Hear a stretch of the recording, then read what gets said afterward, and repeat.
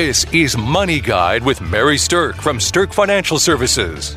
Now, here's Mary Sterk.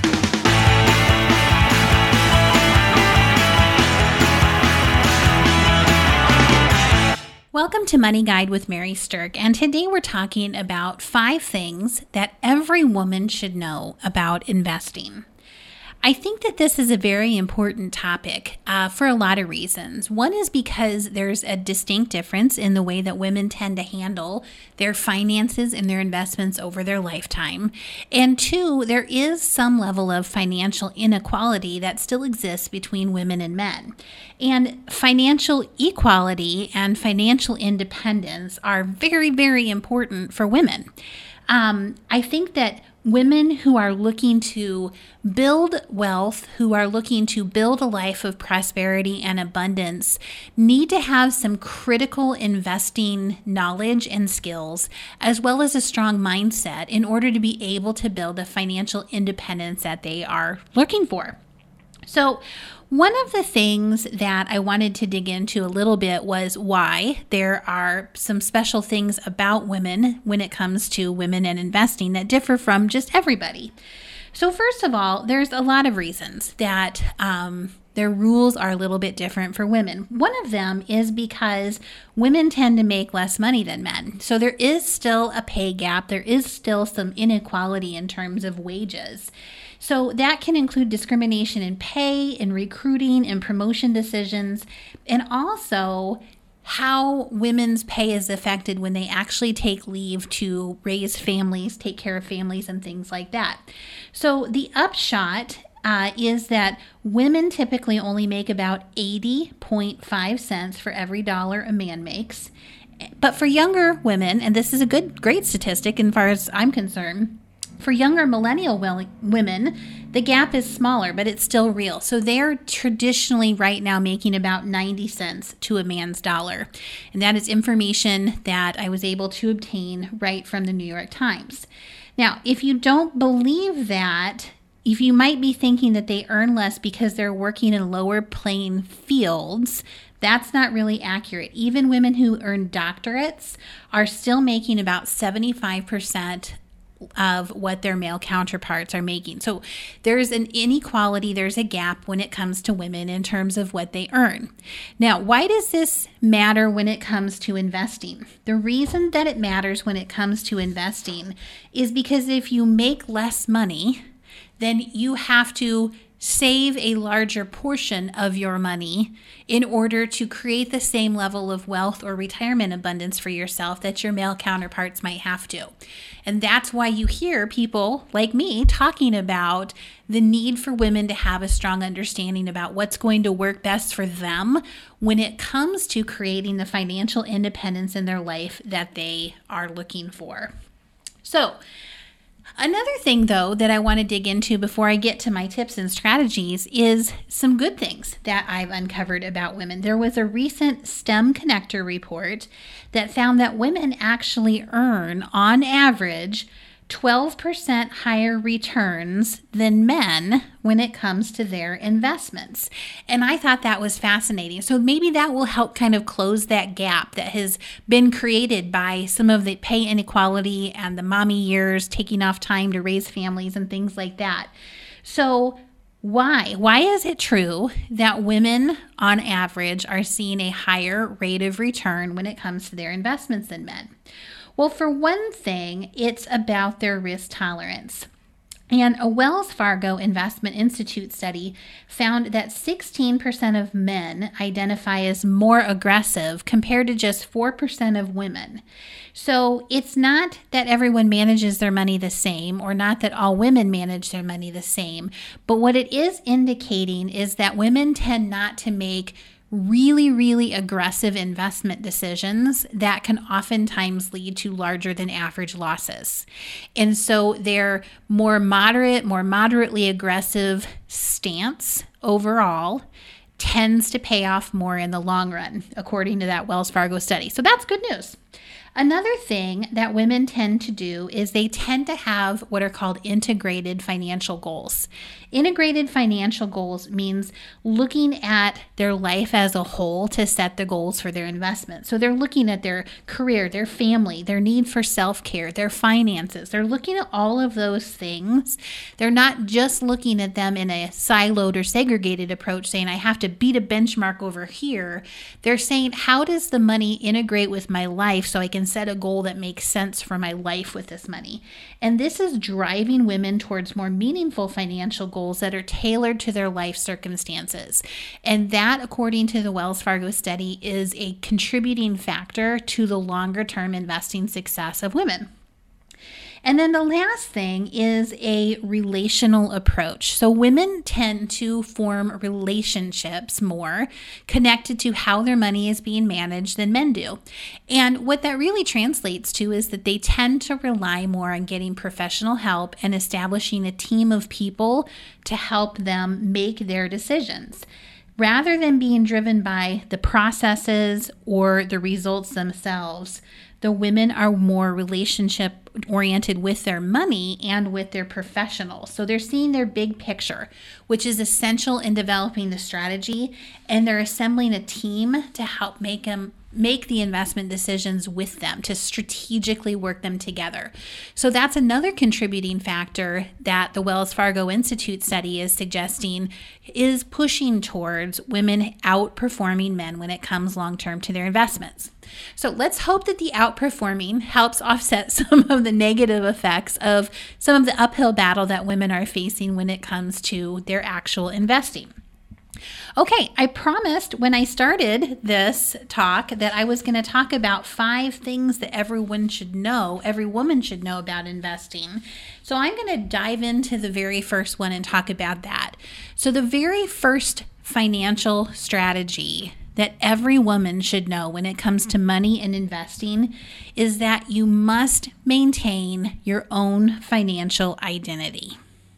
Now, what I mean by that is you need to have your own stuff.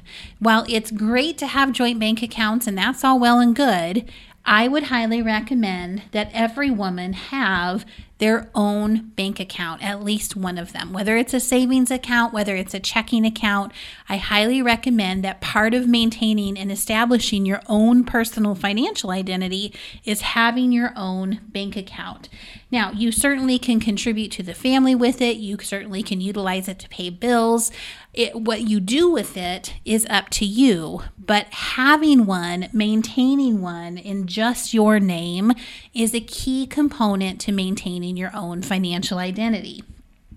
Now, along with that, part of the reason that I'm so adamant that women have their own bank accounts is because I also think women should have and establish what I call a getaway fund. And I know that might sound kind of funny when I say that, but there are so many times that unfortunately, women are unsafe or their children are unsafe. And you may be in a situation like that, or you may know somebody who is. Having your own bank account with enough money in it to get away from an unsafe situation at any point in time is the sole purpose of having that getaway fund. So I very, very much recommend that people have that money there and have it established so that they always have the financial ability to flee to safety if that's ever needed. Now, another thing that goes along with maintaining your own financial identity is having your own credit. So one of the things that we see frequently, especially when people are married, is that you'll have joint credit cards. And what a lot of people don't realize is that sometimes that joint credit card is really only establishing and building a credit record in the primary cardholder's name.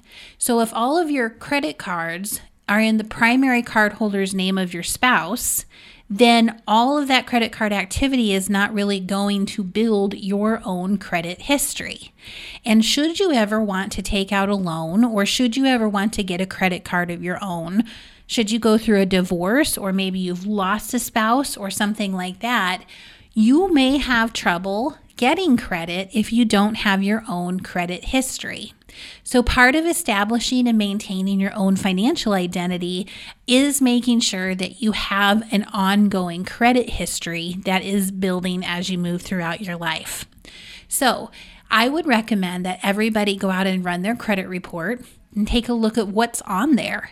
You may be surprised at what's actually missing, or you may be surprised to see what you might need to correct or try to fix.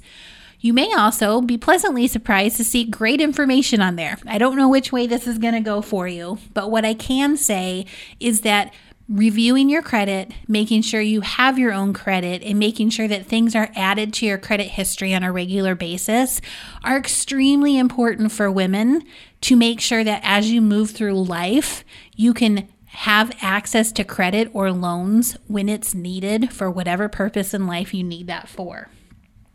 Okay, the next tip and strategy I have for women that I think every woman should know when it comes to finances and investing is this: be involved.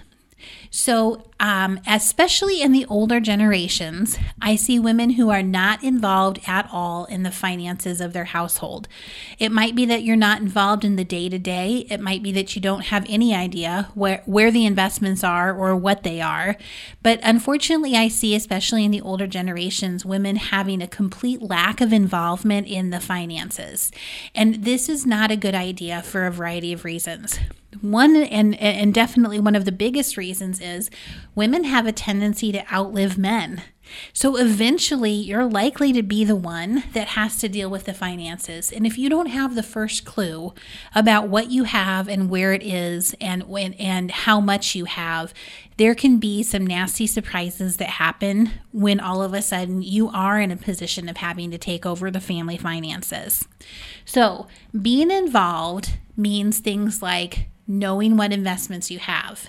It might mean going to a review with a financial advisor and at least once a year understanding what the investments are in your family and where they are. It means having a relationship yourself with that financial advisor so you feel comfortable and confident calling and asking questions. Being involved for some people might mean writing out checks for the bills. That's a good thing. But I'm not saying that you have to do that. I'm just saying it's one way to be involved. Another way to be involved is to really make sure that you're clear with your partner, your spouse, or the other people in your family that when it comes to big financial decisions, that your voice needs to be heard and that you have a seat at that table while decisions are being made. It is no longer something that is considered acceptable for women to just sign on the dotted line and not be aware of what financial transactions she's actually agreeing to. That used to be the way many things were done, but that's no longer an acceptable way to do things. You're going to want to make sure that when big decisions happen, you understand them, you understand the impact to them, you understand what you're signing, and that you have a voice and a seat at the table in that decision-making process. So be involved. Whatever way being involved looks like for you, be involved.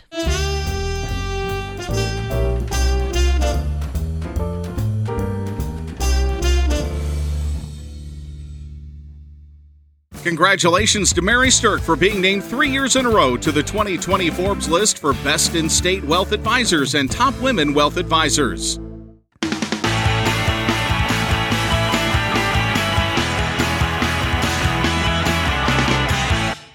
Okay, welcome back to Money Guide with Mary Sterk, where we're talking about 5 things every woman should know about their investing.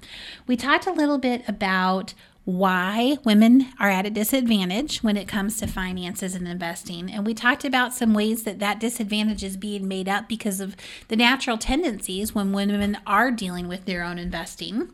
We talked about how important it is to maintain your own financial identity and to be involved in the financial decisions happening within your household. The third tip, the third strategy I have that's speaking directly to women is this: don't set aside your retirement savings plans because of children's educational needs. Now, I know that your heart might go pitter-patter when you hear me say that, but here's the thing.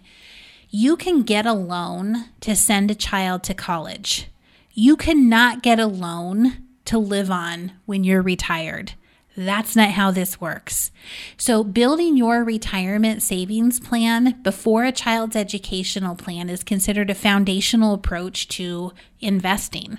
It's kind of like the idea of putting your own oxygen mask on in a plane before you put your kids on. You have to make sure you're taking care of yourself and your financial future before you mortgage all of that for your children's education. So if you haven't already had conversations about that with your partners or your spouses, then this is a good time to think about doing that. And savings for kids' educations is a great idea, but not, as I said, before retirement. So looking at what type of retirement savings you can and should be doing is definitely a priority. And then child college savings is a secondary priority from a financial standpoint. You know, when you think about it, it's really easy, especially when your kids are young, to just be caught up in the day-to-day, life, right? We're so busy running kids around. We're so busy managing so many aspects of other people's lives as a mother that we start to, easily forget about ourselves and our own financial future. And we think, I'll think about that later, or I'll worry about that later. But even if we're worrying about that later, we tend to still put that child's education at the top of our savings plans. And I'm just suggesting that retirement should be your first priority, not childhood savings or education savings for your children. Now, one of the things that you have to remember when it comes to retirement savings for women goes back to that earlier conversation I was having about the disadvantages. So to end up with as much retirement savings as a man, a woman must save nearly twice as much of her earnings during her working life. Why? Because number one, she's likely to spend fewer years in the workforce because of what we call the parenting penalty, where women tend to take time off from their careers differently than men to care and raise younger children. She's also likely to make less money when she is working because of the gender pay gap. She also will tend to be a little bit more cautious when she invests, which we have already kind of talked about. But the other kind of double whammy with this is that a woman's life expectancy is greater than a man's. So their savings actually has to stretch out over a longer period of time. So that is why retirement has to be a foundational investment decision for you. It's why you have to keep your eye on the ball and stay focused on that. And after you feel like you've got a good chunk saved for retirement, or that you've got a good healthy percentage of your income saved for retirement, then start focusing on educational needs for your children. Then start focusing on pushing money in that direction. But don't let the college savings override your retirement planning itself. Okay, the next strategy that I have for women is this. It's not enough to just save money. You have to learn how to invest it. So women can be very good savers. Women sometimes are good at stashing money when people aren't even looking. But your money is not likely to grow or multiply unless you have a strong investment strategy behind it. Just having money stashed in the cookie jar, under the pillow, buried in the backyard, or right now even in a bank account where rates are so low is not going to create a growth strategy of any level for you. So, one of the best things that you can do as a woman is just to familiarize yourself with some basic investing concepts. Learn about some of the more contemporary investment products that are out there.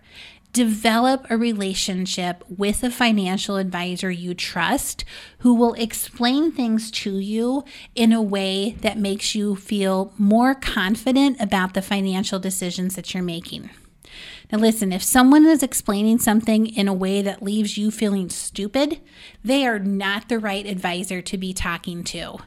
Partner up with someone on your financial advisory team who gives you a boost in your confidence level and who understands your goals, your objectives, and your needs when it comes to your overall financial and investment planning. That is so very important. Okay, The last tip that I have, the final tip of our 5 is this. For women, is to lay a strong insurance foundation. Now, women tend to have a feeling of wanting to make sure things are set up in a way so they don't have as much risk. And I think that that's a really good thing. It's just kind of a natural extension of most women's personas.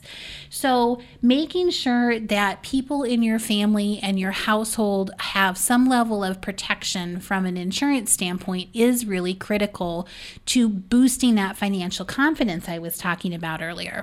So when I say lay a strong insurance foundation, I mean in multiple ways. Of course, you want to have things like your car and your home insured. Your earning power could very well be your greatest asset. So it's important to make sure that you have disability insurance coverage. And when it comes to protecting the income stream for you or for other breadwinners in your family, having a good life insurance strategy in place is going to help protect the household in the event of an unexpected loss of that income stream due to loss of life. So when I say set up a strong insurance foundation, I'm talking about looking at the broad insurance scope out there and starting to plug the gaps that could create financial havoc in your life if a certain event happened. So having that strong insurance foundation is a key part of financial and investment planning for women to make sure that they have all their ducks in a row and they have minimized or mitigated some of those risks to the best extent that they can. Okay, we've talked about a number of strategies now. Let me just recap. Number 1, maintain your own financial identity. Number 2, be involved in financial decisions in your household. Number 3, don't set aside your retirement savings because of children's educational needs. Number 4, it's not enough just to save. You have to learn how to invest. And number 5, lay a strong insurance foundation. I hope these tips and strategies have been helpful for all of you women out there listening. Share them with your daughters, share them with your friends, share them with your mothers and your grandmothers. I hope this has been a valuable listen for all of you women out there, and thanks for listening to Money Guide with Mary Sterk. The views expressed are not necessarily the opinion of your audio provider and should not be construed directly or indirectly as an offer to buy or sell any securities or services mentioned herein.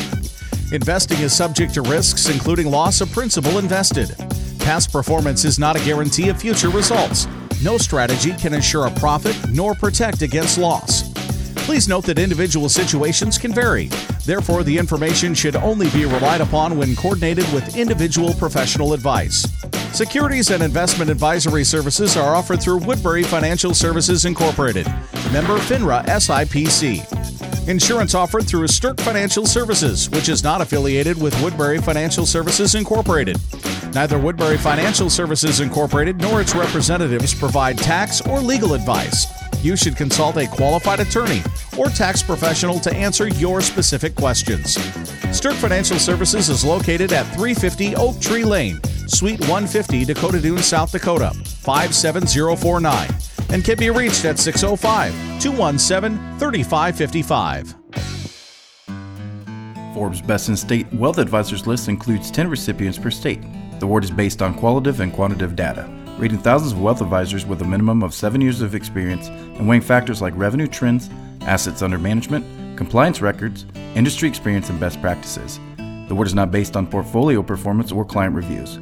There is no fee in exchange for rankings.